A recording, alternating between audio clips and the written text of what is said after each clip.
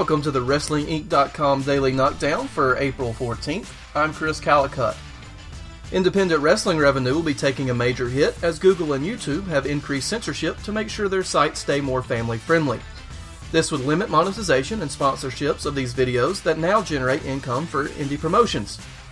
Google will be steadily rolling out these changes and require a minimum viewership in order to be monetized. In what should still be considered rumor, WWE is looking to pay Mauro Ranallo to keep quiet about his current situation with the company and JBL. The big money buyout reportedly has a gag order clause, as Ranallo's contract runs out August 12th of this year. According to Dave Meltzer, talks between WWE and ROH on a potential buyout are all but squashed.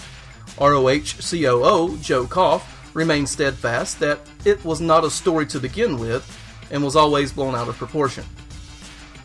AJ Lee has stopped by to see some friends on the heels of her book tour, which is now a New York Times bestseller. See photos of which WWE champion she's having some pillow talk with on Thursday evening. Jim Ross is back with a new blog stating his opinion on the Roman Reigns-Braun Strowman brawl, Kevin Owens' potential on SmackDown Live, and calls Charlotte a, quote, once-in-a-generation star. Check out good old JR's line of barbecue sauce and more at WWEshop.com. And picture this, Rob Gronkowski and David Arquette. According to the actor and former WCW champion, it could happen. Arquette said he would love to manage Gronk if he was to make his way to the WWE. For full details on these stories and more, go to WrestlingInc.com. Follow us on Twitter at WrestlingInc.